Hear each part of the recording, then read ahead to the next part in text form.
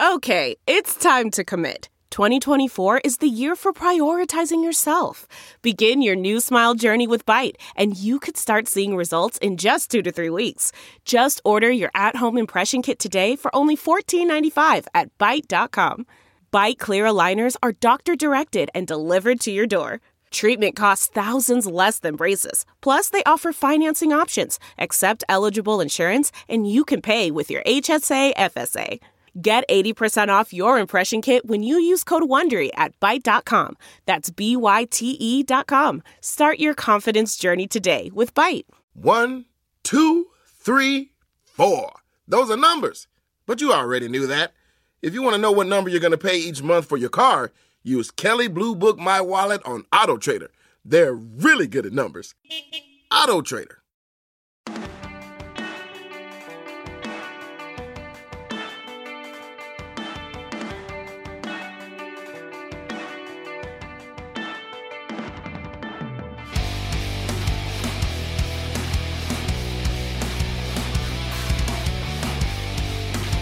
What is up, everybody? Welcome back to another episode of the Bootleg Football Podcast. We are recording this roughly a half an hour after the Chiefs absolutely demolished the Ravens in prime time on Monday night. We're going to be recapping that game as well as a few titanic matchups that happened throughout the NFL this past weekend. I can't remember the last time we had so many potential playoff previews this early in September, but it really did feel like a playoff weekend throughout the NFL. And I can't wait to get into it. But before we do, I want to introduce my wonderful co-host, EJ Snyder. Buddy, how you doing tonight, and what are you drinking? I am fantastic. As you said, we had a ton of great football in the NFL. We had the return of the SEC over the weekend, which for guys like me that concentrate on the draft is fantastic.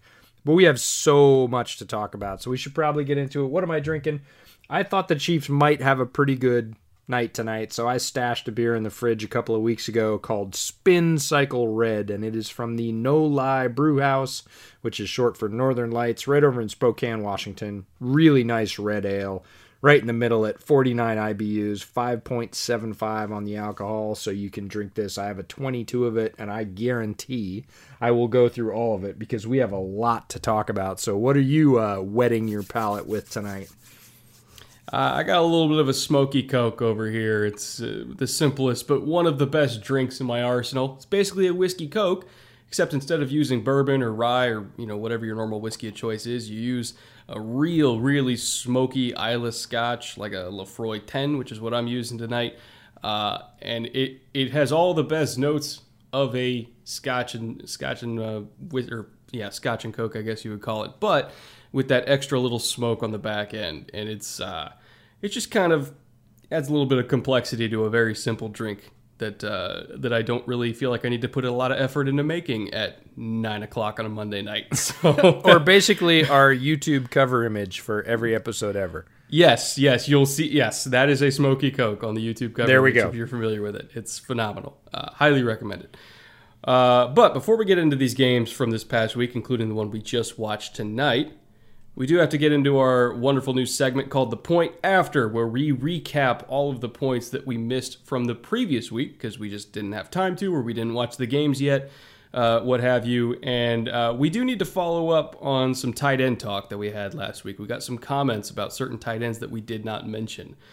And EJ, I want you to handle this one because you were definitely getting the brunt of it in terms of not mentioning certain tight ends that went off last week.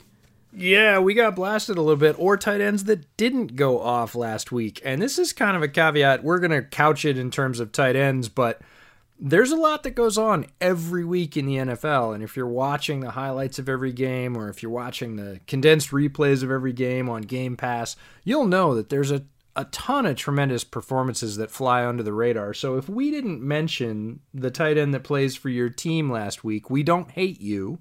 And we don't hate the tight end, and it doesn't mean that they're bad. It's just that we didn't have time to crank through the entire roster of tight ends from the NFL.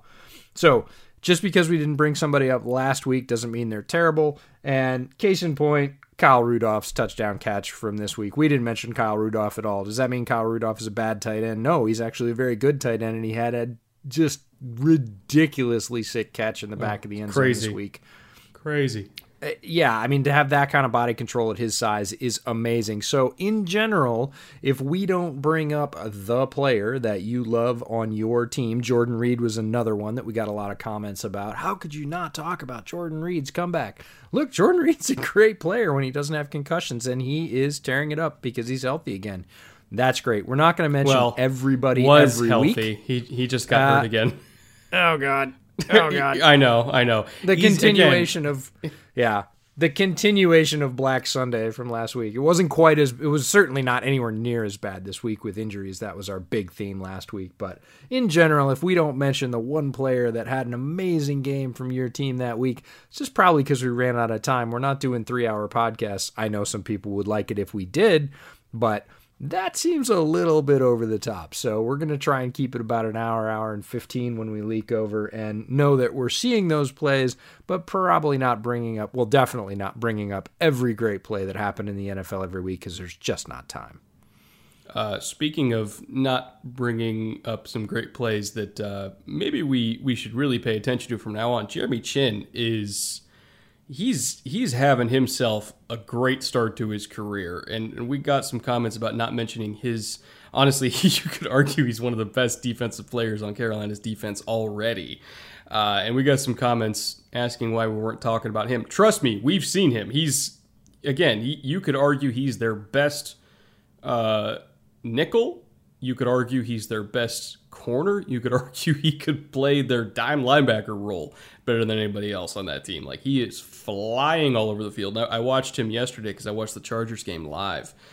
God, I mean, he is so fast. He hits so hard. It's like combining all the best parts of John Abram, but with better cover skills. He's tools, crazy for sure. Good. Crazy. Yeah, good. And he's playing great on special teams too, which is usually the way rookies sort of have to earn their keep in the NFL, but he's playing great as an inline defender, as you said, in multiple spots. And that's rare. My one thing about Chinn that I had reservations, and they weren't severe, were, look, he's a great athlete. He knows how to hit. He knows how to cover. He's got great length. Couple of the games I watched, he was just a half a tick slow in processing, and in the NFL, that's not going to get it done.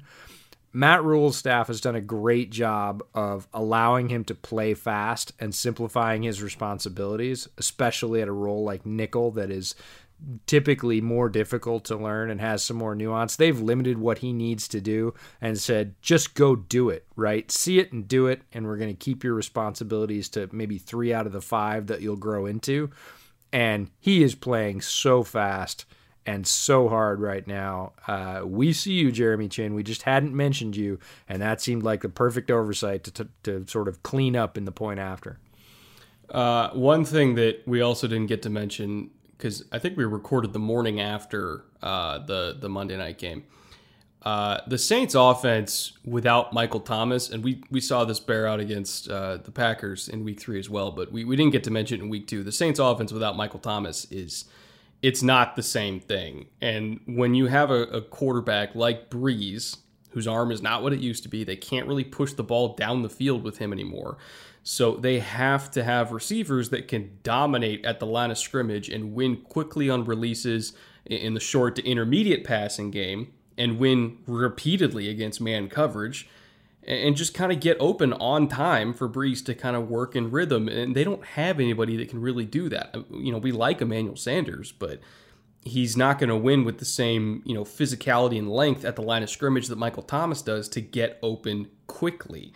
I think he's kind of more of a receiver that tends to get open later in the route when he's in space where he can separate, whereas somebody who gets open early in the route like Michael Thomas, where it is immediately, you can throw him the ball in half a second, he's gonna be winning. So they don't have somebody who can do that for Breeze right now. So the rhythm of the passing game is just completely thrown off. The only real passing threat I would say they have right now is Alvin Kamara, and if your best receiver is a running back, you're in trouble. So, I made a film room episode on Michael Thomas last year, and kind of the role he plays in that offense and how important he is. And I speculated last year that, even if Breeze was hurt, they would be able to survive, which they did with Teddy Bridgewater. But if Michael Thomas got hurt, I didn't think they could. And now we're seeing Breeze is healthy and Michael Thomas is not, and their offense it's really, really struggling. So I would put quotes around healthy. He is healthy ostensibly, but his arm looks a lot like Philip Rivers' arm. It looks dead early. It always looked dead. Well, not always. The last couple of years, it started to tail off, certainly into the later games as it's gotten tired. And well, it should. He has, tens of thousands of reps on that arm. And just watching the highlights yesterday to really roll from the point after of last week to the sort of week 3 recap, I was really struck in the Sunday night game versus the Packers that the Saints offense is Alvin Kamara and the Saints offensive line. Like that is their whole offense right now. Hill's not contributing a ton. Thomas is out. Sanders is getting a few catches. Breeze cannot, as you said, push it down the field. It is the Alvin Kamara and Saints offensive line show. And a lot of times it just devolves into the Alvin Kamara show. And case in point, little screen pass that went to Alvin Kamara. He took it almost 50 yards for the touchdown, made about 6 guys miss en route. And that was all Alvin Kamara. Like that, Breeze got it out to him on a swing pass. He maybe made 3-4 yards on the actual air yards of that pass. And all the rest of that, run, patience, skill, speed, all Alvin Kamara. It is the Alvin Kamara show right now. And if Kamara goes down with an injury, God forbid, the Saints look like a 4 or 5 win team right now because their offense is just really nothing without him. And the Taysom Hill experiment is not working. That sort of needs to stop or move to the very back pocket of the play caller. It's the Alvin Kamara and the offensive line show right now, and that's largely it. No Michael Thomas and half of what you used to get in Drew Brees. It's Alvin Kamara all the time. Yeah, I mean, this is a problem they've had for literally multiple years because I think it was 2 or 3 seasons ago, they went down to Dallas when, the Saints were, I think, in the first seed at that moment. They were kind of in the driver's seat for the entire conference. They went down to Dallas for a primetime game. And then Dallas just played dime. They put a corner on Kamara on 3rd downs. They played really tight press with Byron Jones in the slot, and they doubled him with a safety over the top, and they had nobody else. They had nobody else. And the Dallas defense, which was not very good that year, completely dominated a dominant Saints offense that season because they realized, they got 2 guys. They got 2 guys and nothing else. And now one of them is gone, and the other's having to shoulder an entire load. And God bless Alvin Kamara. He gave it his all, but if you're giving up 37 points to Aaron Rodgers, one guy cannot match that. It's the days of New Orleans being in shootouts are over. And they've been over for quite a while, and they really, really, really need Michael Thomas to come back. But with that being said, let's talk about some games that happened more recently, in particular one that happened within the last hour. How about that Chiefs-Ravens game? The Chiefs did look in control kind of from start to finish, even with that early kick return touchdown for the Ravens. I don't think anybody really doubted the Chiefs' offense being productive. From start to finish, they looked just completely and utterly on fire, especially in the pass game. Mahomes was ridiculous. There were defensive mistakes mentally all over the place for Baltimore, and Kansas City's the last team you want to make mental mistakes against because they will punish you. Even on, it was like a back-breaking 3rd and 10 where, just off the top of my head, kind of coming up with an example, Mahomes scrambled for a first down on 3rd and 10, and they ran a sim pressure. Wink Martindale dialed up a sim pressure, and somehow 3 guys rushed into the A-gap, and nobody was containing Mahomes on a 4-man rush. And how does that happen? There's no way he designed it that way. Somebody screwed up. Somebody was supposed to be looping around to the end to contain Mahomes so he couldn't get out of the pocket. Nobody did it. And so he got a free first down out of it. And that, to be honest, that probably ended the game. If they get a stop right there, Lamar gets the ball back, it's a 1-possession game, maybe something can happen. But as soon as Mahomes scrambled and got the first down, the game was over. In my opinion, the game was over. So again, it was and scrambled is scrambled. He trotted. He waltzed. Right, there was nobody. The full 1/3 of the field was open on that play, and he saw it. And he's smart enough to say, and you don't have to be that smart. Mahomes is a lot smarter than this as a quarterback, but he looked and went, oh, there's nobody over there for Literally about 15 nobody. yards. I can just start jogging, and even if they pursue, I'm going to be able to coast out of bounds past the marker. And he did, and like you said, that was backbreaking. But they kept making mistakes over and over and over again. It was uncharacteristic. Yeah, and they also didn't make mistakes, right? The coverage on Hill earlier in that touchdown, like Marcus Peters is in perfect drape position. There's almost... it's Kansas City. They're going to get those. They're going to yeah, get those. no, but I you fully agree that you can't can give play them the best extra. coverage. No, you cannot make extra reps or opportunities for KC. And look, the kickoff return was nice. It put him back in the game. It put him within reach. It kept him close. Kansas City kept their foot on the gas for most of the first quarter, or at most of the first half. All their drives were productive. They created points. They definitely put Baltimore in a hole. And then an interesting thing happened. They kind of stalled out in the second half, and Eric Bieniemy was marching up and down the sideline after 2 or 3 drives that ended in, no points, turning it over on downs. Bieniemy was marching up and down the sidelines, lighting into the offense, going, look, you guys need to execute. And after that, they came out and actually showed that they can do ball control offense, like clock control, ball control offense. Snap it within 5 seconds of the timer going to 0, run the ball, grind it out. And if KC can do that, we knew they could do the other, right? Score points at will, throw it all over the field, have a balanced passing attack. If they can grind when the weather gets bad, forget it. Like, what can't they do? And the answer is nothing. They can do everything. I would also, on the KC side of this, I want to point out their play designs, period, in the red zone are just second to none.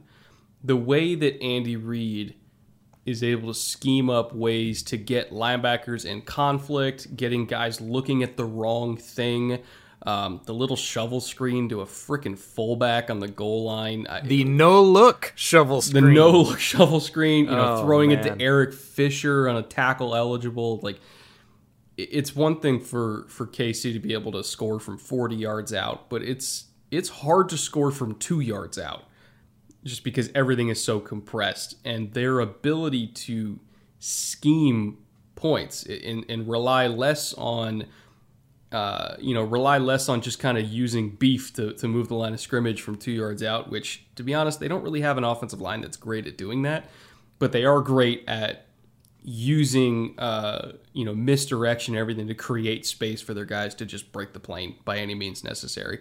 And so their play designs, especially within the 5-yard line, are just so on point every single week. And that also kind of ties into my earlier point about Baltimore making mental mistakes. But part of the reason why they were making mental mistakes is just because Kansas City and how they use motion, how they use misdirection. They almost kind of force you into mistakes sometimes. It's early very in the hard game. offense. Yeah, to that point, early in the game, I felt bad for Patrick Queen because Andy Reid was toying with him early in the game. Andy Reid had an early game plan to put Patrick Reid in compromise, in stress, and he did it to a T. He got it to the point where Patrick Queen, who's a very good linebacker, who we like a lot, who's very talented, played on a great team in college, was just guessing. He was flat out guessing because he wasn't left with anything else. There's 5 playmakers on Kansas City's offense in any given play, and he was just kind of throwing his hands up, going for one, and Mahomes was like, "Oh, you're going to go there? Okay." And let me alter my shoulder at an impossible angle and hit the number 2 read, Yeah, or number 4. And that's the thing, is the distribution was so incredibly equitable. Not only, and that's the thing, is KC is the whole package. Mahomes is amazing. Yes, we know that. Everybody thinks Mahomes could be plugged in every other place and be just as amazing. And the answer is no, he couldn't. He's got a great supporting cast. He has one of the best, if not the best, play caller going right now in the NFL that you just highlighted. It's everything. It's the play calling. It's the supporting cast. It's the pacing. It's Mahomes' unreal athleticism combined with all that. There's just not really a chink in their offensive armor right now. And as a result, the distribution for the KC offense was ridiculous. It's impossible to defend. So the top 5 targets in that offense, Kelsey was 6 for 87. Hardman was 4 for 81. Hill was 5 for 77. CEH in the passing game was 5 for 70. And Watkins was 7 for 62. So again, that's 87, 81, 77, 70, and 62. That is ridiculous balance. And that means Mahomes is just seeing what happens on the field in front of him and going, oh, this means you can't cover that guy, and putting the ball there. There is no, oh, we have to force it into our alpha receiver, or, oh, our running back needs so many touches. The answer is, who's open? I'll get him the ball, and that will just crack the spine of the defense wide open, and they do it week after week. Or when it comes to Tyreek Hill and that touchdown, it doesn't matter if he's open. He's going to throw him open. That was perfect. That was again, a crazy throw. That play was ridiculous. I tweeted something out that said, look, you could draw that play up on the whiteboard with perfect coverage and then overlay what actually happened, and it would be no different. That was perfect coverage. And he threw the ball just over Marcus Peters' fingers, right into Tyreek Hill, who is not the tallest receiver. Look, he can jump for sure, and he did on that play. But the margin of error for Patrick Mahomes is like an inch. Yeah. And you just can't beat an inch. There's the old saying that, perfect coverage doesn't beat the perfect throw. And we've seen it from quarterbacks like Aaron Rodgers. We've seen it from great deep ball throwers like Russell Wilson. The perfect throw, if they're perfectly covered, is still going to be completed. And that was a perfect throw for touchdown with a player in very, very good to great defensive position, and it didn't matter. Not to get too far on a tangent, but when it comes to quarterbacks with an air raid background, there was a very interesting segment on the Fox College Football pregame show with Urban Meyer and Graham Harrell, who's the offensive coordinator for USC, air raid guy. Used to play at Texas Tech under Cliff. I think it was Cliff Kingsbury was his coach. I don't know if that was still the Mike Leach days. But so he was talking, and they were kind of having a discussion about how spread quarterbacks are wired to read defenses versus West Coast quarterbacks versus air raid quarterbacks. And they were going over a staple air raid concept from the Mike Leach offense, which of course Cliff ran, and Mahomes has run a million times, called Y cross. And they were showing the read in terms of where the tight end is kind of settling himself in between defenders, and how a typical pro-style quarterback, when they would see how the tight end is kind of adjusting his route, there is no universe in the world that they would be throwing that ball, because they see a defender underneath him, even with his head turned. They see a defender underneath him. They see a split safety look. They would immediately move on. Whereas an air raid quarterback, he sees a little patch of grass, and he knows that his tight end, regardless of whatever the route is going to be running to that little patch of grass. And so he's trained to throw it to the grass. And if it's incomplete, whatever, you're throwing it high, it's incomplete. But if your tight end is on the same page as you're basically playing backyard football out there. You throw it to the grass, you expect the guy to run to the grass, and it's going to be a touchdown. That's exactly what happened on that Tyreek Hill, where it's, even if that's not exactly the route called, he sees a little patch of grass in the back of the end zone. He sees the leverage of the route. He throws it with the leverage to the grass, and he trusts Tyreek to go up and get it. He threw it high. Obviously, he did. That is the wiring of an air raid quarterback to make that throw, where a lot of other quarterbacks would see that read and say, nope, hell no, not doing it. Pat does it.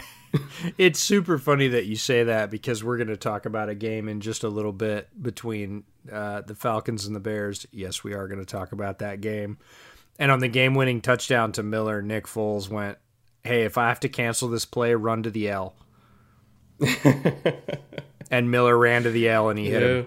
And they win the game. Was that the one where he got lit up as he let it go? Yep. Oh, it's a great ball. Great ball. He literally told Miller before the play, look, if I cancel out of this, run to the L, and I will throw it to the L. And Miller ran to the L, and he threw it to the L, and that's it. That's ball game. So it's an interesting concept that breaks down to, like you said, it's almost like backyard football. And we saw a little bit of that out of Lamar tonight, too, as well. He threw that ball down the middle to Mark Andrews. He was double slash, 2.5 covered, almost triple covered, but he put that ball right on his hands, right at that little seam. And Andrews had a couple of big drops tonight. That was the first one. But man, did he put that right. I mean, just bisected the two defenders with Andrews and expected his tight end to make the play. So it is interesting. Those are the intricacies, and it is a game of inches. And, the Ravens needed every inch tonight. They needed to be perfect, and they weren't. And KC chewed them up and spit them out. I think we're going to see this game again. I wouldn't doubt that at all. Yeah, I wouldn't doubt that at all. And I think it's going to be an Arrowhead, obviously that time, or next time. But Greasy made a great point on the broadcast that whoever wins tonight basically won 2 games because there's only one bye this year. So if you win that and you expect that both of these teams are going to be in it at the end, and you have to go to the head-to-head matchup, KC won tonight's game and then won the game they don't have to play because they're going to get a bye out of it. I did not even think about that. Oh, damn. Yeah, no, he brought it up, and it was true. A great point.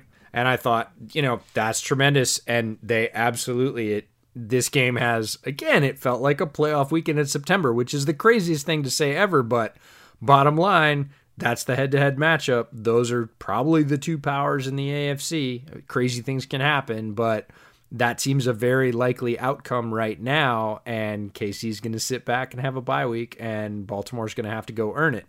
Now, it was reversed last year, right? Baltimore was sitting on that, and KC had to go earn it. So it's a very interesting juxtaposition. And when you look at the Chiefs' schedule, not to get too far ahead of ourselves, their biggest test up to date was the Ravens, but they host the Patriots next week. They have a very scrappy Raiders team the week after that. And then they have the Bills in Buffalo, who are also 3-0 right now. The next 3 weeks for Kansas City, if they get through a gauntlet of a division game against the Chargers, who seemingly have the one defense that can give them problems, and they won that one in OT. You get through the Ravens, you get through the Patriots, you get through a good Raiders team, and you get through the Bills, all in your first 6 weeks. I won't even count the Texans because we suck. What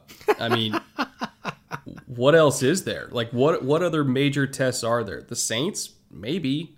Do you remember when we circled, and this is just I'm shedding a tear virtually for COVID in general, and there are much bigger worries in a COVID world, but do you remember like 3 months ago, the schedule came out, we circled that game? We circled KC at the Bills, and we went, if Josh Allen plays well, like, this is a game we want to go to. Like, we want to be there for this game. And we weren't sure. We didn't think there was a huge chance of that. But I remember very honestly having that conversation on the phone with you and being like, no, this is going to be a game. Like, if Allen doesn't go straight in the tank, and he's quite frankly gone exactly the opposite way, he is ascending like a rocket right now. And Mahomes is already in the stratosphere. Like, that game's going to be so fun. You know what? Why don't we talk about that Rams-Bills game since we're on the topic of Allen? I was going to say that it's sort of the Rams-Bills is the Chiefs-Bills light, right? Because you've got Jared Goff instead of Mahomes. But we both thought this game was going to be a ton of fun. And it, started off really lopsided. I was watching the Bears game at the time that it was going off, so I was checking out the highlights, and it was 21-3, and then it was 28-3, which I didn't expect, and I thought, oh, maybe I was wrong. Maybe this game's really just going to be a blowout, and, Rams didn't come to play, and, oh, well, chalk it up to any given Sunday in the West NFL. Coast team, East Coast time zone, it happens sometimes. Yeah. And then it revved right up to a really dramatic finish. It was in the late game very much like two boxers just slugging it out, standing there going toe-to-toe and unloading. And it got to be really fun. My question is, can we call this the Robert Woods revenge game? Because he was a Bill and now he's a Ram. And honestly, Robert Woods is a player that I liked coming out when he was drafted. And he had a pretty good start to his career in Buffalo. But I just don't think, given his game on Sunday, we give him enough credit for being a very good, well-rounded football player. Not a wide receiver, but just a really well-rounded football player. He had some jet sweeps for yards. He knows how to find the soft spot in a zone. He had a ton of catches. He definitely powered the Rams offense through the early part of that game. His ass off too. They ran counter lead behind him. Like they used him like a fullback on some plays, and it worked. No, and that's what I mean. When I say football player, I don't mean wide receiver. I don't mean he had some highlight catches or a touchdown or anything else. He had rushing yards. He had receiving yards. He was blocking. This is a guy that plays for your team in all phases, and I think he gets overshadowed a lot in the fact that he's played on some offenses where there have been more talent, certainly with the Rams. I wouldn't say he's the preeminent talent. People like Cooper Kupp get a lot of press. Gurley, now Henderson are getting more press than Woods. Woods is always, oh yeah, Woods, that guy, right? He's the number 2. Brandon Cooks when he was there. He's such a good glue football player, right? Yeah. That I think he just he's one of those players that slides under. But if you watch that Rams-Bills game, which turned into a great game, Robert Woods was a huge part of that storyline. So I just wanted to give him a shout out. Late in the game, sorry Rams fans, questionable PI call that sort of continues this game, but there's no question about that one. It was not great. That one was bullshit. Let's not mince words. There were some bad calls in a lot of games, and this was a very bad one that hinged a pivotal game, and that always hurts more. But the point I want to make is not to rub salt in the wound. Josh Allen made a statement to the rest of the NFL. This game was basically tied or very close going into the final minutes, and Josh Allen made that particular leap of put the ball in my hands. I'm going to make a play. I want it. Give it to me. Nope, we're not running it. We're not doing anything else. Put that ball in my hands. I'm going to make a play. Throws it to the tight end. Ball game. Bills win. Big game. Again, early in the season. Feels like a very big game. And that is a statement for a guy like Josh Allen who has continued to move every year and has made a huge move this year to say, nope, late, you're going to put it in my hands, and I'm going to win the ball game. Beyond Josh Allen, which I did a film room on him last week, by the way, kind of showing his mechanical changes that he's done. I mentioned that last week on the pod as well. The new kind of mechanics that have helped him become more accurate passer. Beyond him being a more accurate passer, though, I think that Brian Daboll's play calling this year has been phenomenal. In terms of off the charts. His sequencing, his designs, like it's. I don't want to say it's very reminiscent of like a peak Josh McDaniels type performance for him as a play caller, but it's pretty damn close. It's close. Yep. And we talk so much about how coaching matters in this league, and it's not just about the talent on the field, but his ability to put all of his talent, Stephon Diggs, John Brown, Beasley, Knox, Singletary, who had a great game. He's contact balance incarnate, as I tweeted out during the game. He's so talented. But Daboll's ability to put all that talent in position to succeed has really helped this Bills offense turn into, not just a good one, but a great one. And I don't think he gets enough credit for the job he's doing. He doesn't at the moment. He will as this goes on because he has been an integral part of this. And it's, again, the handshake between the player and the coaching. In the offseason, I heard this week, Josh Allen ran into Tony Romo. And his first question is, what do I need to do to be better? And Romo gives his answer about what Allen needs to focus on, and Allen goes to work on it. And Daboll says the same thing. Like, he goes and self-scouts and says, what can I do to help this guy? He needs to make the leap physically. I need to make the leap mentally as a coach with sequencing, with play calling. And, the Stephon Diggs thing looks very prescient now because they didn't have that receiver, and now they do. And Diggs made a handful of what I will call sort of seminal critical plays to keep that game moving in the right direction. And it's, again, all these pieces coming together. The supporting cast, the quarterback improving himself, the play caller deciding that he needs to use those elements in a different rhythm. Like, when you see that sort of synergy occur, that's when teams get good. And the Bills they're not just threatening, they are showing, they are proving, they are doing it every week. The Bills are getting good, and they're going to be a tough out all the way through the year. Speaking of really good play calling, really good play design, and being a tough out, the Rams were down 28-3 with 8 minutes left in the third quarter. You know what their run-pass balance was leading up until their final drive when they took the lead on a rushing touchdown from Darrell Henderson? 14 runs, 14 passes. Perfect split. Oh, man. No panic. Stayed committed to the run because they knew, hey, we can rip off explosive runs. We can get 12, 15-yard chunks. We string a few of those together. Guess what? We're in the red zone. And once Sean McVay's in the red zone, he can find a way to get points. Their commitment to doing what they do well and not getting away from their identity. Keep in mind their percentage of plays, their rushing percentage out of total offensive plays is highest in the league right now, even over Baltimore. Like, they run the ball literally more than everybody else. That is what their identity is. Whether they're in the lead or they're behind, they're going to run the ball because that's what they do. That's what keeps Jared Goff comfortable. That's what sets up all of their explosive passing plays because they make them look like all of their running plays. That's what sets up their screen game, in particular their play action screen game, which is the best in the league in my opinion. Like, their offense has to be run through the run game. And Sean McVay's commitment to that philosophy, even when down 28-3 with like 20 minutes left in the game, that's commendable. And it worked, or at least it almost worked. If there was no pass interference call on that fourth down, they would have come back from a 3-score deficit or a 4-score deficit by running the ball. That's amazing. Yeah, I'm glad you brought up Henderson because Henderson is powering this running game in a way that I've been waiting for him to sort of ascend to that role. While Gurley was there, he wasn't going to do it, and I have watched this with particular interest because Darrell Henderson was the player, the one that I was sure the Bears were going to draft the year he came out.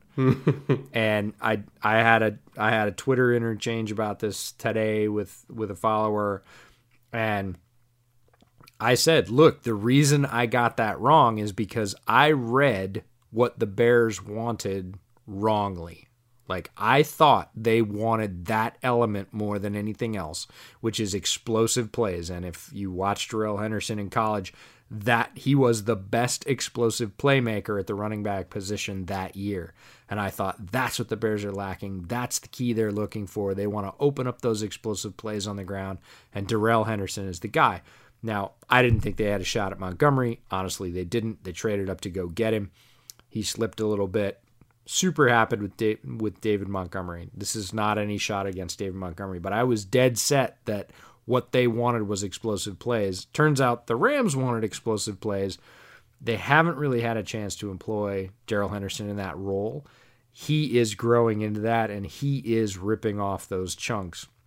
And when the Rams do what they do, which is they are the most multiple out of the same three formations in the entire NFL. I feel like they can run every single play in their playbook out of bunch right. Right. Like, and they literally run 85 to 90% of their plays out of like 2.5 sets. Yeah. And when you do that, it's amazing. And again, when you're powering it with the run, as you said, the run balance, most people would not think of a McVay offense that way, but you're absolutely correct. It's run by that. You need that running back who can rip off chunk yards.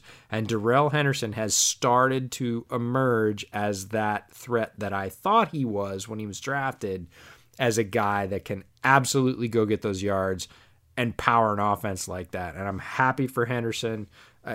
Ostensibly, I'm happy for the Rams because they got what they bargained for. And that commitment and his ability to deliver on it made it so that they were there, and they made it a game when they were down 28-3, which is amazing in any sense. And Cam Akers isn't even healthy yet. Imagine when imagine when this backfield gets fully healthy, and you got Henderson, who's super explosive. He's got juice. You got Akers as your backup. You got Malcolm Brown as your number 3. They will never have to pass very effective again. performer down the stretch. That is a luxury most teams don't have, is to go fully 2.5 or 3 deep. Going to Malcolm Brown, a guy that has produced when it's been on the line, and having, Henderson, who is your rip guy, and Akers, who is your grind guy, and then Malcolm Brown on top of that. It's an embarrassment of riches, having just gotten rid of Todd Gurley. Come on, that's a lot of talent in the running back room. A lot of talent. Like this Rams offense is for real, and I think the fact that they put up, what was it, like 25 points or something 20, 25 on I think a very good Bills defense that had Tremaine Edmonds coming back and Milano coming back.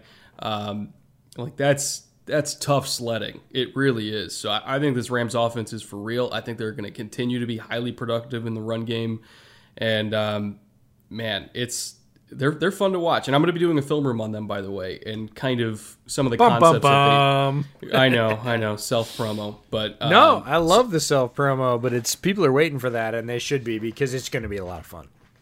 Especially with how they use motion, which is kind of the main point of it, and how they kind of stole a little bit from Baltimore's run game and how they designed their offense, tonight notwithstanding, because they kind of got away from their identity, which was a mistake that Sean McVay used to make and now seemingly doesn't, is he doesn't get away from his identity.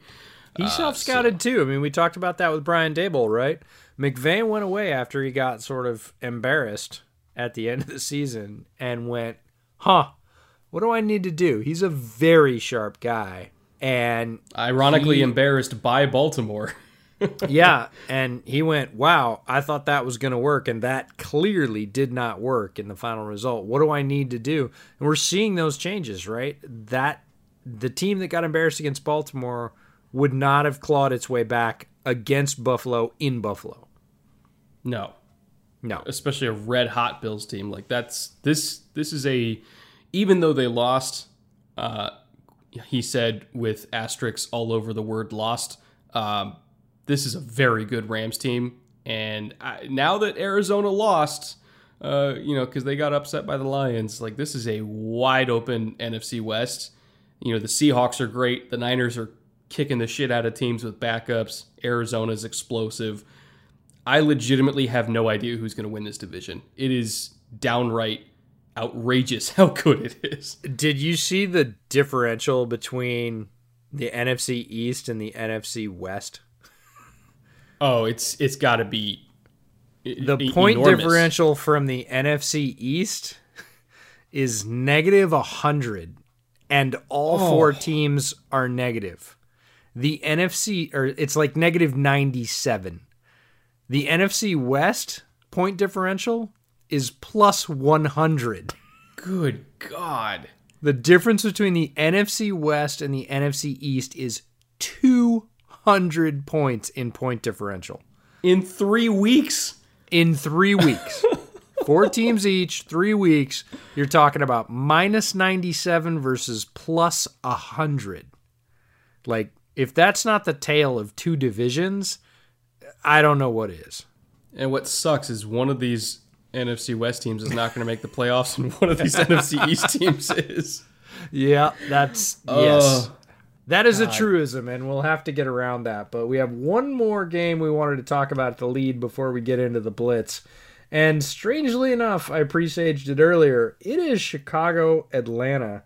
And I got to say, we're getting towards Halloween. We're not there yet, but it feels like fall. I don't know if it does where you are, but, we've got leaves down. There's dew in the morning. The temperatures are cooler. And right now, there is nothing scarier for a fan in football than the Falcons with a lead.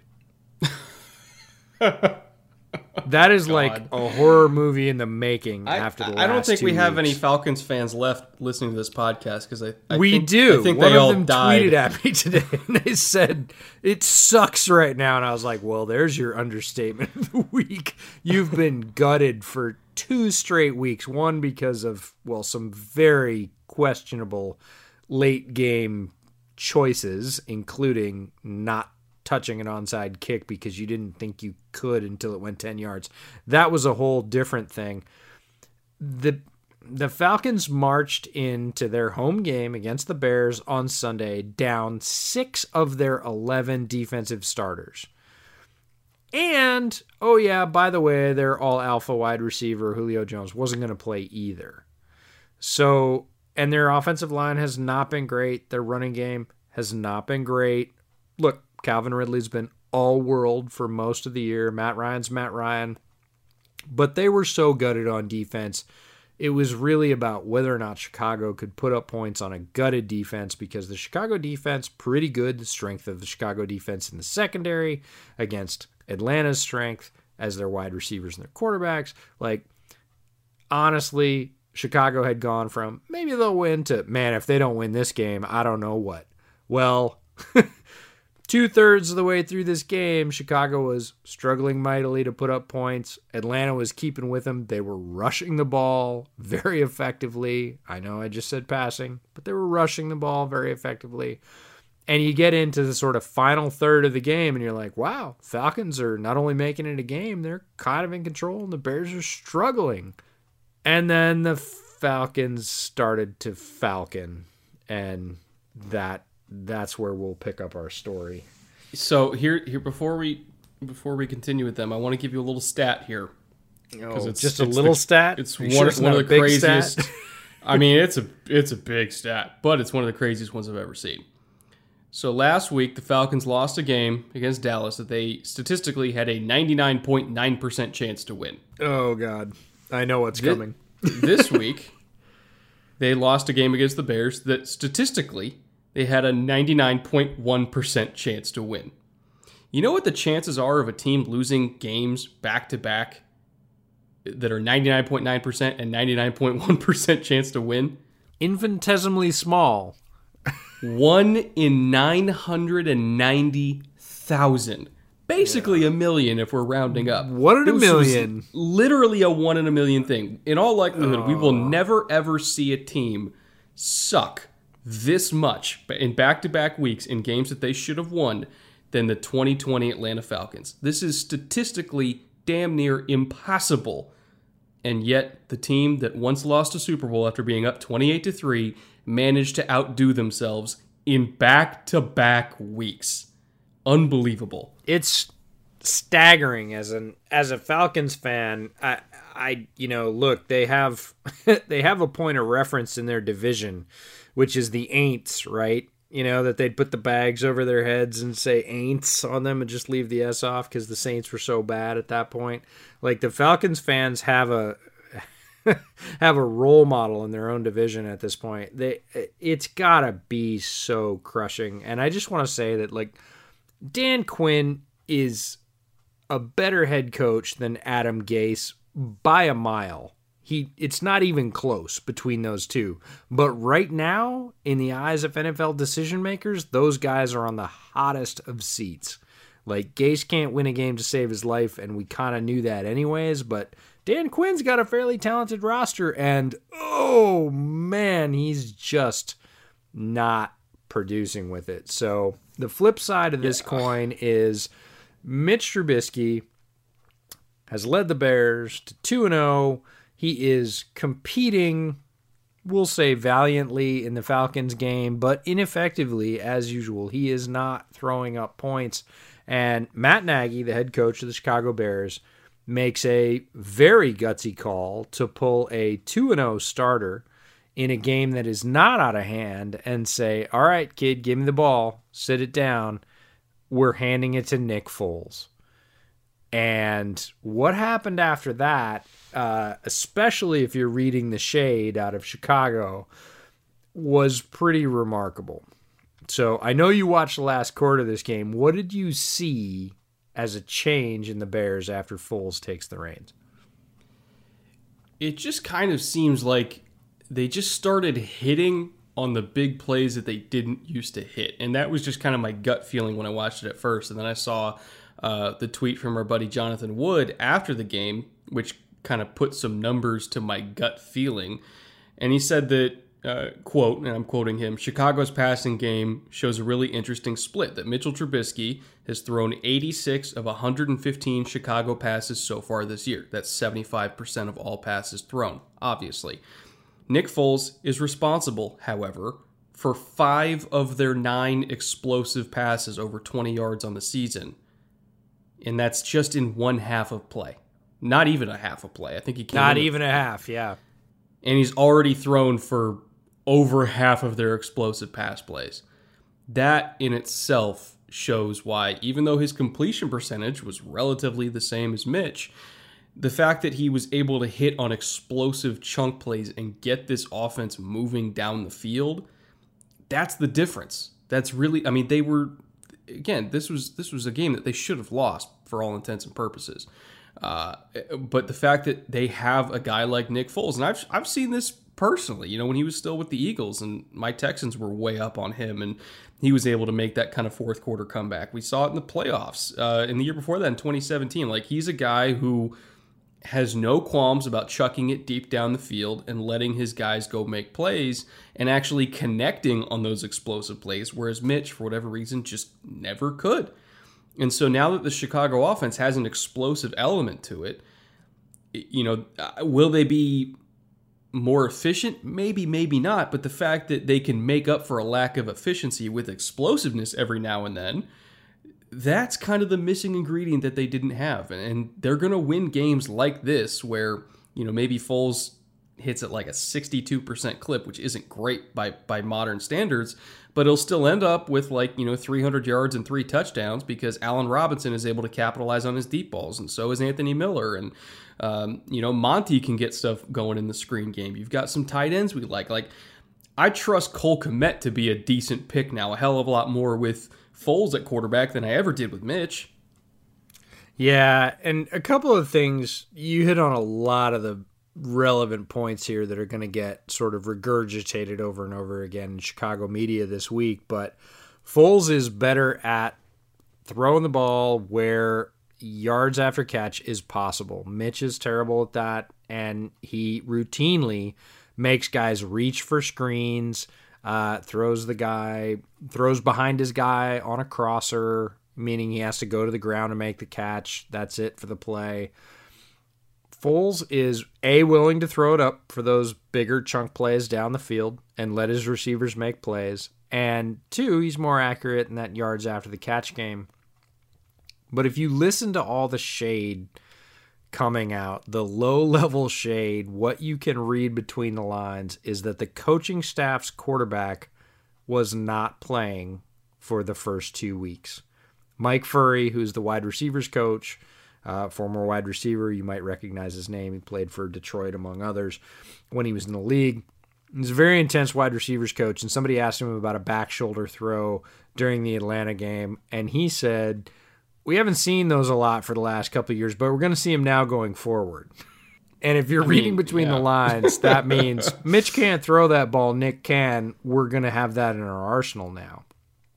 And another one that came out that was really interesting that we were talking about pre-pod tonight that you said, we got to put this in the podcast, was I talked about the throw it to the L on the final play, and that's more dramatic, but a less dramatic thing that an experienced veteran quarterback is going to do in a modern offense is say, I understand where I'm going with the ball based on a defensive matchup, and I'm going to do everything I can from shifting protection to shifting alignment to maximize my chance in that play.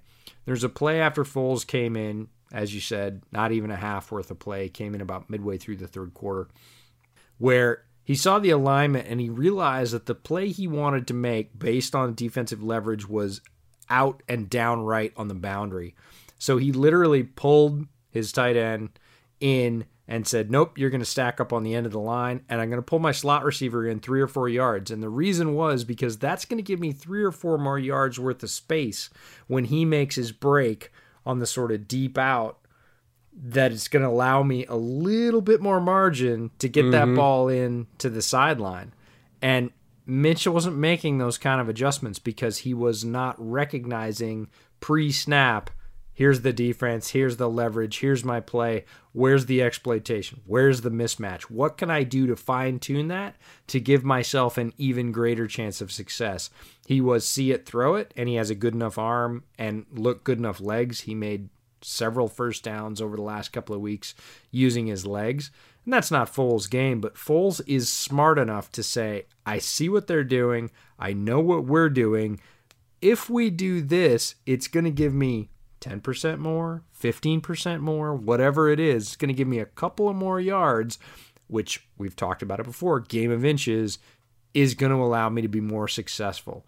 And you're going to see that as he sets in. Now he's been named the starter going forward, and until he screws it up or gets hurt, make no mistake, this is his team, and Nagy couldn't be more thrilled about it because we're going to see that kind of execution, and that hasn't been on the table with Mitch to this point.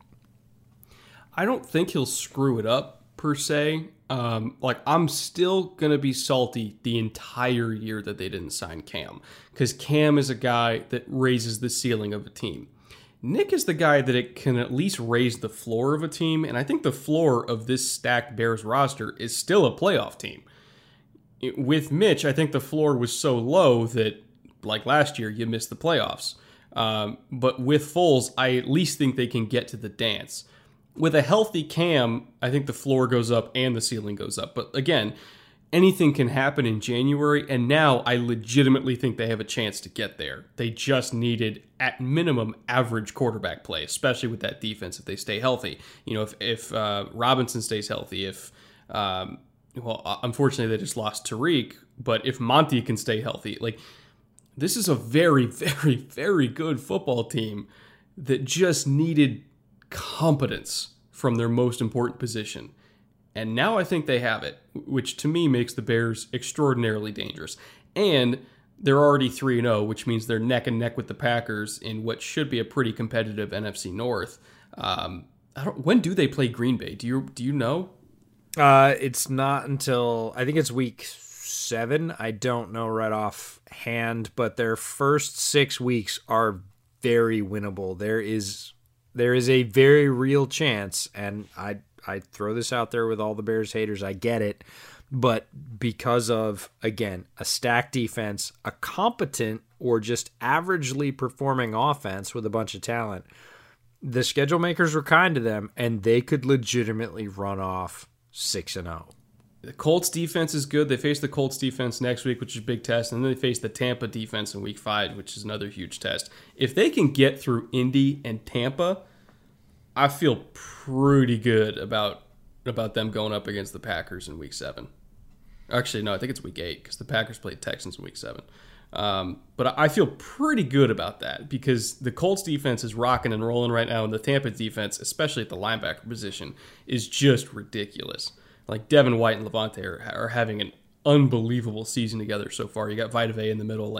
That's going to be a huge test. But if they can get through those two teams, whew. I'm fine if they split with those two teams, quite frankly. If they beat the Colts and lose to Tampa, the impact of having Foles have starter reps from now on and getting familiar with Anthony Miller, getting familiar with Darnell Mooney, getting familiar with Robinson and where he likes the ball thrown, making sure that the mesh with Montgomery is right where he needs it to be, understanding the line and protections and talking to Cody Whitehair all the time about what do you want me to do here? This is what I see. What do you see? That can't be underrated, and that's going to build week over week. That kind of synergy, as long as Foles stays healthy and stays in the lineup, is going to come due in week 5, week 6, week 7, and on down the line. They're just going to get better. He came in without starters reps late in the third and won a game that they had no business winning, and quite frankly left 2 extra touchdowns on the field. The Bears under Nick Foles could have 5 touchdowns right now, which is insane considering he's played a quarter and a half. So all of this is going to build going forward, and the outlook is certainly brighter than it was before a couple of days ago. You mentioned a name that I totally forgot to bring up, and that's Darnell Mooney. I saw a tweet. I can't remember who made it. I think it might have been you that made the tweet where we don't know when it's coming, but it's coming. There's going to be a Darnell Mooney game where that dude rips off 150 yards because he's got juice. He is explosive. The thing that kills me about Mooney is juice was the thing that put him on my radar, right? At Tulane, he was the deep guy. And I thought, hey, if he comes in and he's that sort of early career Johnny Knox deep guy, for the Bears, that's enough. That's an element they're lacking. Gabriel just never really, for whatever reason, gave them that legitimate, like, take the top off deep threat. Gabriel was a very productive receiver his first season in Chicago, but he never gave that Bernard Berrian, Johnny Knox, like, we're going to go streak and you got to put somebody over the top. So that was the whole thing about Conway. Mooney. Yeah, that was the whole thing about Mooney. And Mooney has exceeded expectations at every turn. He's a better blocker. He's a better route runner. He is second right now in snaps behind Robinson, and that's for a reason. It's because he's more consistent than Anthony Miller in terms of hitting his marks and being where he's supposed to be. Miller is extremely hot and cold. When he's hot, he can win you the game. When he's cold, he's going to be your fifth or sixth receiver. He's incredibly talented. Miller literally has won them 2 games so far. Yeah, but he is not consistent. But yeah, it doesn't show up in the first 3 quarters. He is super hot and cold, and Mooney has been more consistent, so he has actually earned number 2 starters reps for the last 2 weeks for Chicago. And that blows my mind because Mooney does not have a huge frame, and he's a rookie. And look, rookie wide receivers usually take a little while to heat up. And the fact that Darnell Mooney is number 2 in the Bears offense right now is stunning. The amount of progress and the amount of work he's put in since he's been drafted out of Tulane is really amazing. And when that game happens, I don't say if, when that Darnell Mooney game happens, the rest of the country is going to go, who? And people that have been paying attention are going to go, that's right, it was coming. If you have space on your fantasy bench, now's the time to get him. I'm not saying drop anybody for him, but if you're dealing with injuries and you just need a body and you can afford to stash him, you might want to do that. Just saying. You might want to do that. He's ridiculously talented, super explosive. But yeah, we're a Darnell Mooney stan podcast. Yes, sure. we are. Yes, we are. We loved when he got drafted. We called him KJ Hamler light, and he might end up equaling KJ Hamler's numbers because KJ Hamler's trying to catch the ball from Jeff Driscoll. But we'll talk about that later. Oh, you mean Blake Bortles? Maybe. I hope not. We might get Bortles versus Darnold Thursday night. Just saying. I know. It's so horrible. I don't. Which, by the way, there was a report today, since we're not going to be recording another podcast before the Thursday game. There's a report today that came out that if the Jets lose that game, Gase is gone. Oh, I hope so. I really hope so, because everybody, this is my counterpoint for everybody that says, oh, Chicago could have drafted Mahomes. I'm like, yeah, and you know who their OC would have been? The same guy that is currently ruining Sam Darnold and absolutely wasted Tannehill in Miami. Right? Dowell Loggins would have been Mahomes' offensive coordinator with his first year in the league. And if you think Patrick Mahomes would be the Patrick Mahomes you see now, who had Andy Reid as his head coach and Matt Nagy as his quarterback coach, you're nuts. If you think Dowell Loggins would have produced the Mahomes we see now after what Dowell Loggins has done, you're nuts. So, I mean, Sam Darnold, we're not going to get into this, but Sam Darnold looks like a broken man right now. His press conference this week was the saddest thing I saw in the NFL. It was depressing. It was so depressing. And that's what Dowell Loggins brings. So everybody that's like, you could have drafted... You know, I actually think Watson would have been better off because Watson's just more self-sufficient. But Mahomes needed a strong hand for his first year, and he got possibly the best one. We just talked about this at the top of the podcast.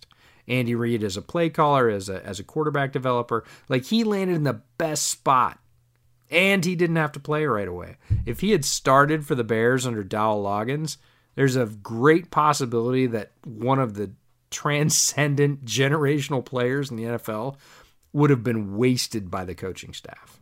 God, I shudder to think, and I'm thankful every day that did not happen, because Mahomes is must-see TV, and even though he just kicks the shit out of my Texans every single time, I wouldn't want him to be anywhere else other than KC, because just as a football fan, I love it's tremendous. It's the best. Like, I tweeted out tonight, just watch what Mahomes is doing. He is so special. You need to appreciate this. Like, this is not normal. And that's why when we were talking about top, 3 or 4 quarterbacks in the league a couple of weeks ago on the podcast, we said, yeah, we're not talking about Pat.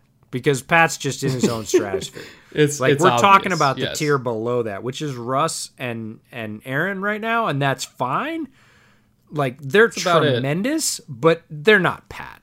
Like, they just can't do Pat things right now.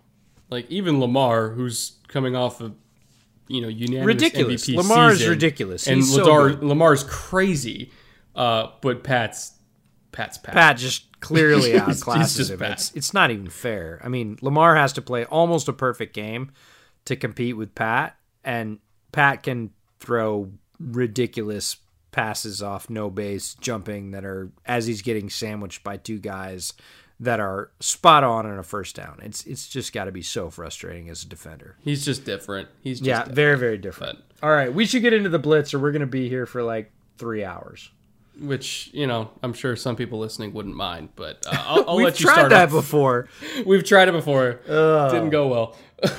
So, week 3 blitz. I'm going to start us off with a Thursday night game because it was Miami and Jacksonville, or Jacksonville, Miami, I should say. The Dolphins are playing with heart. It was an absolutely gutty win. Look, you can say whatever you want about Fitz. He had 198 total yards. Barf. That's not great. But 3 TDs and absolutely would not let this team or himself quit. And that's a huge thing. This is a team that started off last year, quote-unquote, tanking. They're being led by what I would say is obviously their backup quarterback. They drafted Tua. They're waiting for his hip to get completely healthy before they unleash him. But this team is playing with guts and with heart. We talked about our free agent in the sort of free agent offseason period about the Dolphins front 7 being this collection of guys from all over that were sort of cast-offs that were just going to combine and come in waves, and that's happening. They got at least a half a sack from Grugier Hill, Van Noy, Ogba, Seiler, and Van Ginkel? ? Like, I didn't know who Van Ginkel was before Sunday. And Shaq Lawson was also in there having pressures, even though he didn't come up with a sack. So this idea of grabbing all these guys, keeping them fresh, rotating them through, and having them all hit really hard for 5 downs and then rotate out is exactly what Miami's doing. So that's pretty cool to see. James Robinson, last week on the podcast, I said he was, quote-unquote, the truth. He came out on Thursday, put up 17 touches for 129 yards and 2 scores. He's not leaving the lineup anytime soon. Jacksonville is set and, quite frankly, improved from having Fournette, who was, the number 4 overall pick at running back, by getting an undrafted free agent in James Robinson from Illinois State. Anytime anybody tells you that you need to draft a running back high, just hold up like Phillip Lindsay, James Robinson. Like, it happens often enough.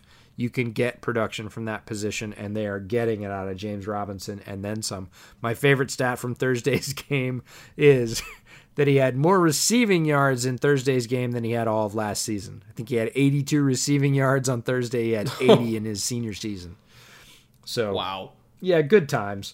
And then Keenan Cole, I want to give a shout out. We talked about these guys that when you watch all these highlights, when you watch all these games in condensed, week after week, you get a feeling for these guys that don't have name or sort of brand recognition, that are consistently making catches, making sacks, making good run stops, that maybe aren't getting the publicity or definitely aren't getting the publicity. And Keenan Cole is a guy, had another nice little glue game for Jacksonville. Big catches to keep drives moving, and one nice kick return on top of that for 24 yards. This is a guy that, again, no headlines for Keenan Cole, but when they need a first down late in the third quarter and they need to keep the drive moving, Minshew's going to Keenan Cole, and he's tiptoeing along the sidelines and picking up 11 when they need 10. Like, very good, extremely low cost to acquire player in terms of a team building philosophy. We see you, Keelan Cole. You are having a very solid season in the early going. 100%. Agreed on all counts. My first game that I'm talking about is Titans-Vikes, which was pretty much the most prototypical Titans game you've ever seen, where Derrick Henry's getting almost 30 carries. He grinds out over 100 yards, couple touchdowns. Tannehill's taking deep shots off play action. You finally get some efficient special team. Gostkowski went 6 for 6 in field goals and got the game winner in the end. So he's had kind of a nice bounce back after some early struggles this season. But it was a very Titans game. The one thing that I think was a little bit rough was in the defense department. It seems like Jeffrey Simmons was the only Titans defender that really showed up to play. He had a huge game, but Dalvin was still ripping off 8 yards a carry. Justin Jefferson finally had that huge breakout that we've been expecting. This was the week. This was the week. I definitely didn't think it was going to be this early. We knew, this is going to sound sacrilegious. I know there's some Vikings fans listening to this. Justin Jefferson's the most talented receiver on that team. I know that Adam Thielen's really good. Justin Jefferson's really, really good. He's the reason why they were okay with trading away Stephon Diggs, is because they can get somebody who I think is similar talent level to Stephon Diggs, and that's saying a lot for a lot cheaper, because as a first-round pick, he's a lot cheaper than Stephon Diggs is as a veteran who's already got paid and will be paid again. 7 for $175 and a touchdown, when he could have had even more than that. There was a couple really nice pass breakups. He almost had over 200 yards and 2 touchdowns, but I think it was Butler that got a hand in and broke up one on a deep cross, if I remember correctly. But he was just ripping them up, whether it was short, whether it was deep, catching fades on the boundary, making stuff happen after the catch. He was tremendous. And I think, when you remember Stephon Diggs' rookie year, he also had a slow start to his rookie campaign, wasn't getting on the field as much. And then I think it was about week 5 where Diggs went off, and then he never left the field again. I think Justin Jefferson just had that game, but even earlier than Diggs did. I don't think he's leaving the field again. I think this coaching staff sees hey, this kid's a difference maker, and we gotta use him. So I think he's going to get a heavy target share from now on, potentially even over Thielen, because as much as we love Adam Thielen, like I said, Jefferson is he's more explosive in every single way.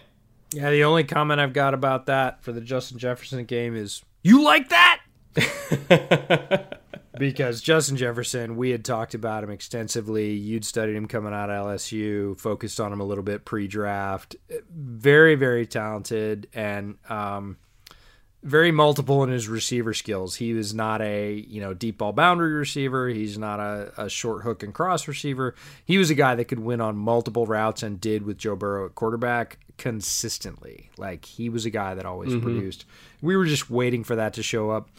We were trading training camp shots of video back and forth as they were, the little snippets that leaked out of training camp of Justin Jefferson making insane snags in training camp, going, yep. That sounds about right. Yeah, and this was the week, and I don't think either one of us thought this was going to be the week. Titans defense pretty good, but Justin Jefferson picked his own birthday, and this was the week. So I don't think he leaves. I don't think I would want to face Kirk Cousins if you told him you were pulling him for some reason. Kirk's going to become his new best friend because, 7 for $175, and like you said, he easily left 200, over 200. That was in a half, by the way. On the field. Yeah, it's tremendous production. So we're going to go from something very happy, which is Justin Jefferson's coming out party, to something that's terrible, which is the felony that is Cincinnati's O-line. We talk about them a lot. We have considered this since the beginning of the season. We've gotten on Bobby Hart specifically fairly hard. He deserves it. He has some awful, awful reps. And we both like Joey Burrow, and we don't want him to get killed. And this week was rough. He got freaking punished. He got hit early and often and was on the ground a lot. Ended up in a tie, which is ridiculous considering how much his offensive line was completely dominated. So we talk about that, and that's kind of old news, but I would say somewhat slipping under the radar is the Denver O-line. And they were a little bit of a concern. We talked about them on our preview episode of having lost one of their starting tackles, right? Their starting right tackle opted out. we thought, that's not great, but they could probably overcome it. We're big fans of their center, Lloyd Cushenberry. Saw him at the Senior Bowl. Believe he's got a very bright future. But over the last couple of weeks, specifically, they played Denver played Pittsburgh last week. Pittsburgh absolutely took them to the whipping post, and that line looked as sort of discombobulated and overwrought as I've seen any offensive line in a while. This week they played the Buccaneers, and Shaq Barrett had a very triumphant return to Denver and gave them the same type of trouble. And they've just looked completely disorganized and overmatched over the last 2 weeks. And that's really, I think, on the coaching staff. The talent isn't as low as Cincinnati's in terms of overall talent level. But the bottom line is, look, they're giving Jeff Driscoll and maybe Blake Bortles very little chance to use all those weapons that we've talked about. We talked about them being a Ferrari on offense and having speed, and we talked about Jerry Jeudy and KJ Hamler and Cortland Sutton before he got hurt, and Fant, and on and on and on. Philip Lindsay and Melvin Gordon, like all those guys, right? And the bottom line is they're getting about a second and a half right now before their quarterback has to run for their life or just duck. And it's going to be the undoing of this team. It already is the undoing of this team. Yes, indeed. My next point is the undoing of the Seahawks and the Cowboys both. Both of their defenses are just ass, especially the pass defenses. There's no other way to describe them. Seahawks are allowing 430 yards. I mean, it's true. It's true. I'm with you, and this point is that the back end of both of these defenses, the front seven have some ability, right? Puna and Jaron Reed played the run very, very well for Seattle. Alton Robinson had a decently flashy debut. All that's great, but if you throw the ball deep against medium to deep against either one of these defenses right now, it's free yards. You're almost guaranteed to complete it. Your percentage is going way, way up. And it's the stat that killed me was the Seahawks are currently allowing, all right, are you sitting down? I know you're sitting down. Are you buckled in? Are you grabbing both arms of that chair? I'm a little bit buzzed right now, so there's nothing you could say that would surprise me. They are allowing 430 yards a game through the air, not total. We're not talking about total defense. We're talking about just passing. 430 yards through the air for the Seahawks. You know what they averaged at the height of the Legion of Boom? Half that, maybe? Less, $172. Jesus. Oh my right? God. $172. You're on 430 versus $172. Both of teams these crossed that defenses. In the first quarter. Exactly. Both of these teams right now on the back end are complete sieves. And that's giving them too much credit because sieves stop something for a couple of seconds. Right? And they don't right now. Oh my God. If you watch the highlights, it was just long pass after completed long pass. And you can say, oh, that's a great job, Russell. That's a great job, Dak. That's a great job. Gallup, Cooper, Tyler Lockett. Oh, that's amazing. And then it just keeps going and going and going like the Energizer Bunny. And you realize, oh, they can't stop anybody through the air, either one of them. And this is going to be not just an Achilles heel, this is going to be the major weakness that they're going to have to overcome if they want to go, either one of those teams wants to go into the playoffs and compete. But what's really weird about it, Quentin Dunbar is a really good corner. Quandre Diggs is a really good free safety. Jamal Adams is a transcendent strong safety. Bobby Wagner is one of the greatest coverage linebackers of all time. KJ Wright's pretty damn good in coverage too. How the hell is this happening? I haven't done the film study on it enough to know what's going on, but I kind of feel like I have to do a film room on this defense because there's no reason a team with that much talent, and they do have an extraordinarily talented secondary, there is zero reason for them to be this horrible. I fully agree, and the Cowboys have a decent amount of talent in their secondary as well. It's not as good as the Seahawks, but it's certainly more talented than what they're putting up in terms of stats right now. They are an very easy out in the back end of that defense right now, and it is That's rough. That's not the kind of thing in the passing NFL that you can compete with. Yeah, I don't know. I really do have to do an episode on this just because I never thought, I didn't even, like, this was one of the things that I just didn't even think was possible. Like 500 yards a game. No, if you'd told me with all that talent, especially after the Adams trade, that they would be putting up 4,500 yards or allowing 4,500 yards through the air, I would have laughed you off the podcast. And here it is. Like, this is the difference between a roster and what happens on Sundays. And it is stark. Like, just watching those replays, it was very stark that neither one of those teams ended up in a shootout, 38-31, both bunch of points from both teams. But man, the passing was just a free fire zone on both sides. It was crazy. Yeah. Anyway, before this blitz becomes definitely not a blitz at all, what's your next point? No, I wanted to talk a little bit about the Chargers. And Austin Eckler and Joshua Kelly might not be the two names that come to mind if you're thinking of top running back tandems in the league. And I'm not saying that they're the best. What I'm saying is they are extremely productive right now, and a lot of people are probably not giving them their due. Austin Eckler had 23 touches for 143 yards and a TD. Joshua Kelly had a very nice 8 for 43. That's 5.4 per touch. That's a very good running back combo right now, and almost nobody would bring them up in that conversation, but they are getting it done. Again, Austin Eckler got paid. Joshua Kelly was a guy we were high on at the Senior Bowl who we thought could come in and contribute as a second or third running back. He has looked extremely good through the early season. And while we're at it, and I realize this may be a sore subject, Justin Herbert played really well for a guy in his second NFL start. He was 35 of 49, put up 330 yards, kept him in contention, 1 TD and 1 pick. Agreed, they didn't beat the Panthers, but that was largely not his fault.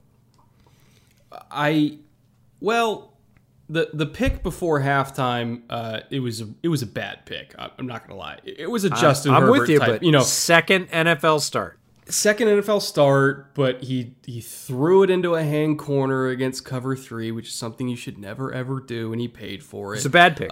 Trey Boston almost got him twice. Boston almost got him on a pick 6 on a crossing route that he just threw behind his man. Speaking of, did you notice that Dante Jackson's pick, the one that did get completed as an interception, if you want to say it that way, like, Jackson looked really fast on that return. Oh my God, he was flying. I was like, whoa, flying. I had no idea that Dante Jackson ran a 4.3 in pads, but it sure looked like it. He accelerated like a shot.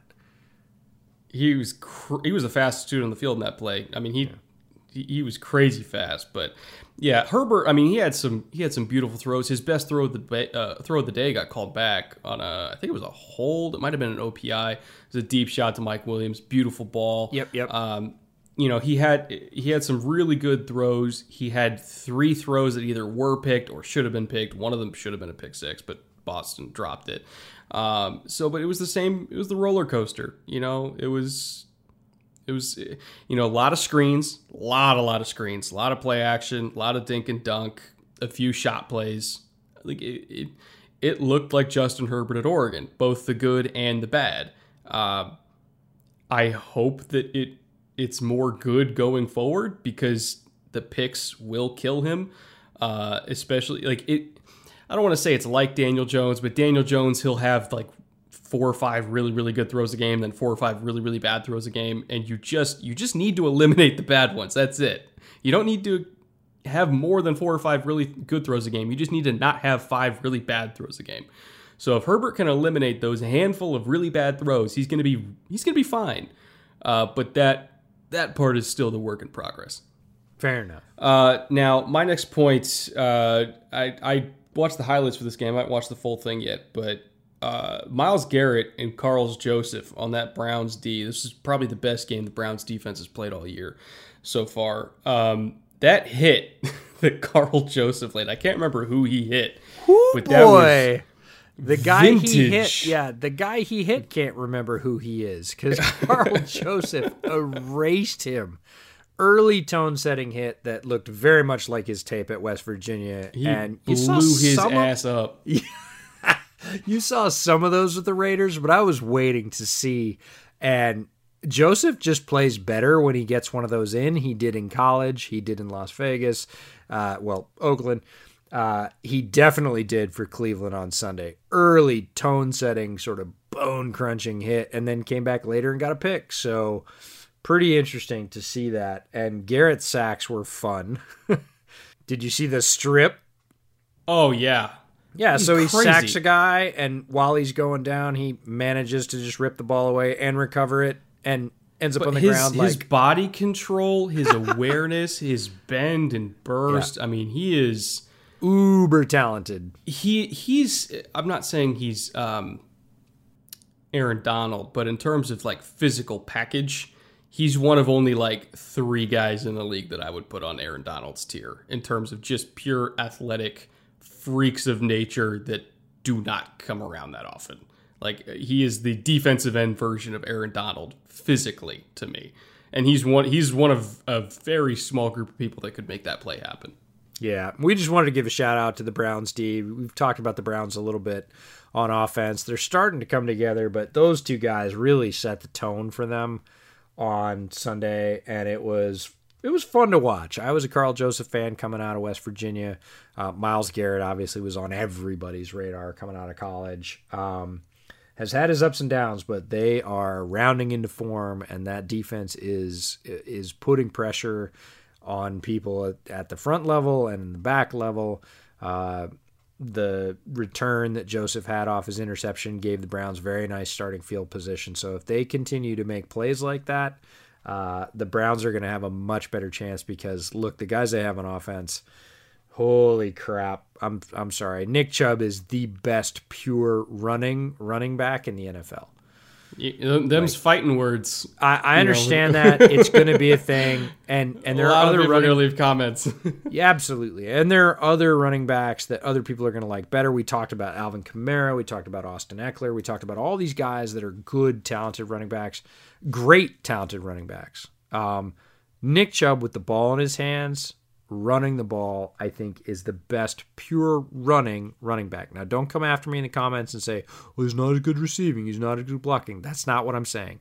I'm saying as a runner, Nick Chubb does some ridiculous things on a week-in, week-out basis. And maybe it's not a completely well-rounded game. Definitely not so much as some other running backs. But in terms of just being a pure runner, you'd be hard-pressed to find anybody that makes more plays just on the ground than Nick Chubb does. He is so good running the football. I don't disagree. Well, there we go. We should move on to the Niners. The Niners, we talked about them with our Black Sunday episode of all the injuries. Seemingly with half the team on IR, including many stars, they demolished the Giants. Yes, I know it's the Giants. Still, there are so many teams that would have come out and been in a shootout with the Giants and been like, well, half our team's on IR. What do you want? Coaching matters. Drafting matters. Shanahan and his staff just reloaded and crushed them 36-9. They just reloaded and rolled. We saw Brandon Ayuk's first touchdown in the league. I thought you'd be excited about that. But the bottom line here is San Francisco didn't stutter. They had no Kittle, no Bosa, no Garoppolo. Like, they just came out and ripped and didn't miss a beat. And that is why coaching matters in the NFL, because teams that are not well coached, like, the Giants or the Jets, would have come out and gone, well, our stars were hurt. What did you want us to do? And the answer is exactly what Kyle Shanahan and his staff did on Sunday. Also, Daniel Jones. Oof. Daniel Jones, we didn't talk about this. We probably should have put it in the point after, but a stat flashed up, and it was actually last week, that Daniel Jones had, I think it was, now it might have been turnovers, I might be mistaking it. I think it was fumbles specifically, and they said 13 fumbles in 16 games. And I was like, wait, what? He fumbles like once a game on average? At this point, it might be even more than that. Did you know that in the Super Bowl era, no starting quarterback ever has had more turnovers per game than Daniel Jones? I knew he was competing for the title. I did not know he was in the top spot, but he's got it. He's the champion. He beat out Nathan freaking Peterman, who threw 12 picks, and he's only started 4 games. He beat Nathan Peterman for most turnovers per game. If you're dropping the ball literally once per game, pretty much, literally once per game. More than that now. I'm just like, what?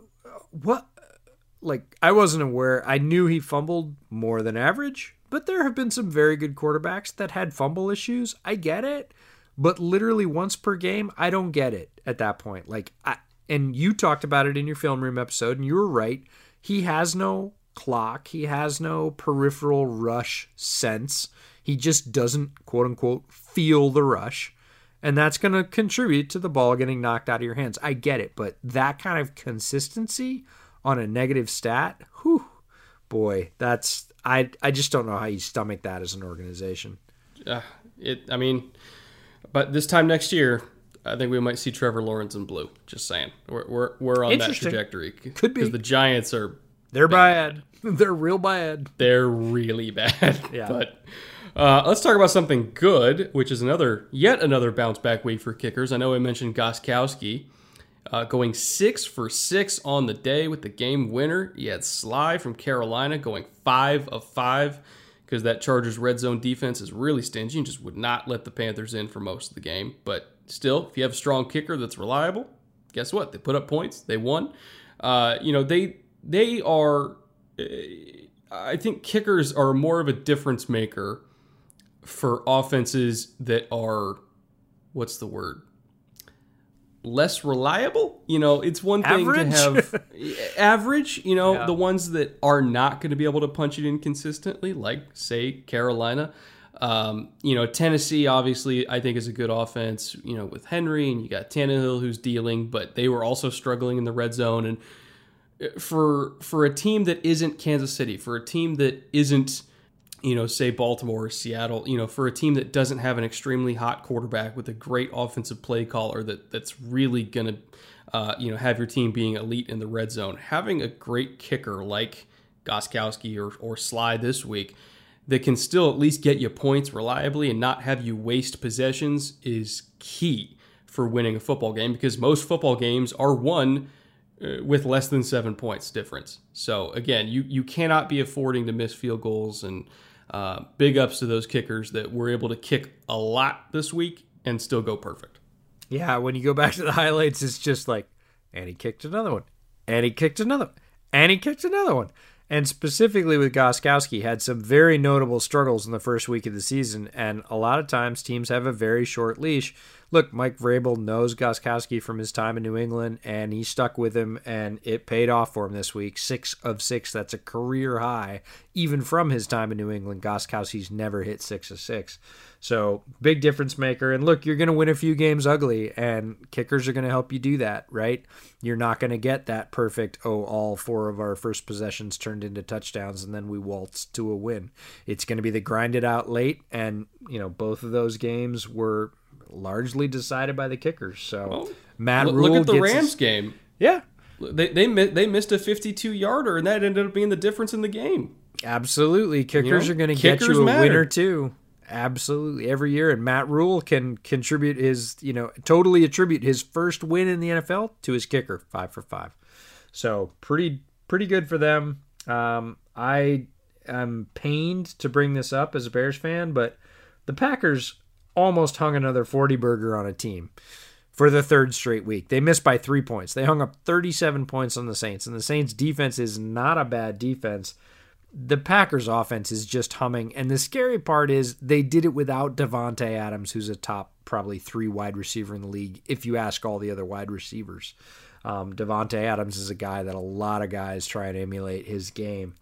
Aaron Rodgers is killing it. Alan Lazard stepped in, had a massive game, went off 6 for 146 with a TD, including a 72-yarder. To be able to have a guy step in the absence of very big shoes like Davante Adams and go off and contribute and have your team almost hang another 40 points on a very good defense. Look, the Packers are playing at a very high level right now. It's scary. I just wish their defense could freaking tackle, because their offense is good enough to win the game almost by themselves. My last point is sticking with the NFC North. We got to give the Lions some credit. They they really hung tough. They pressured Kyler, an emphasis on the word pressure, into 3 picks. A couple of them were pretty bad picks by Kyler, but he was under duress for a lot of that game. They were underdogs going into it. They were able to upset a very hot Arizona team.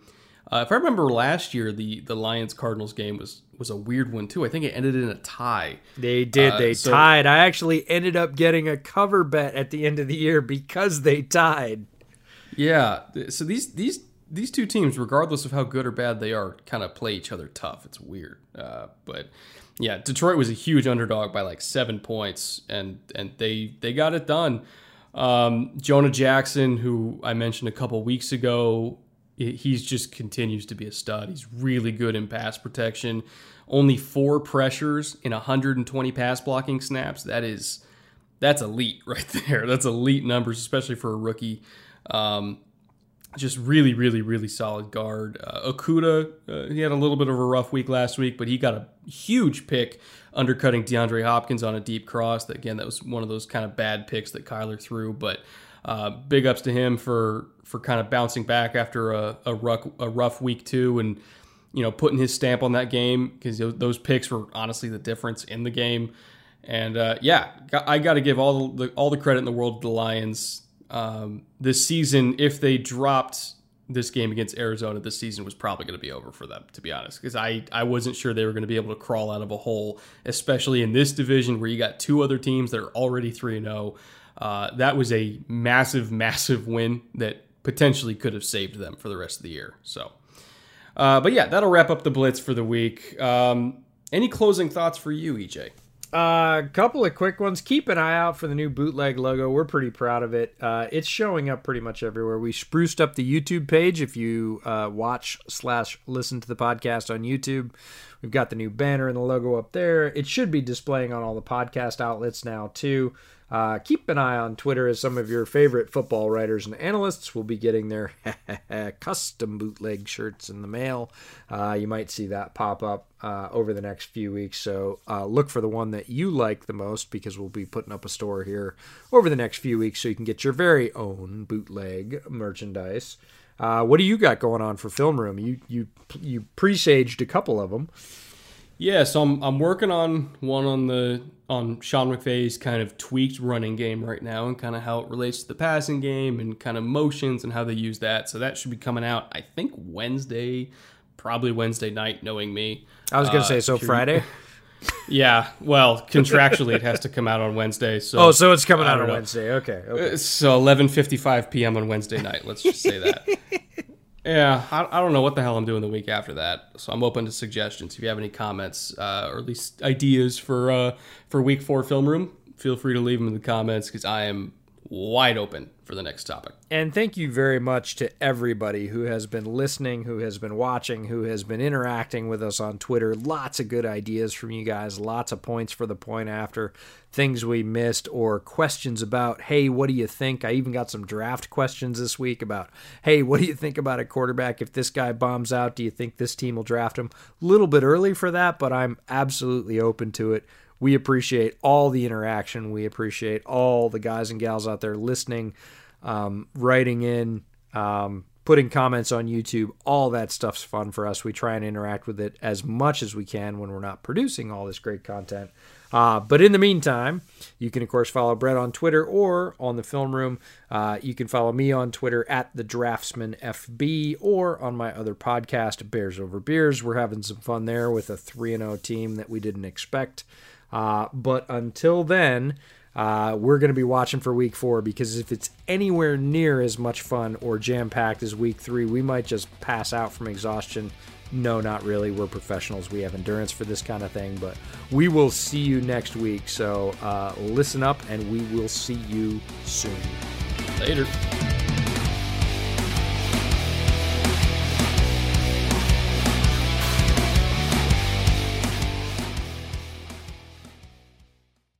Look around. You can find cars like these on AutoTrader, like that car riding your tail.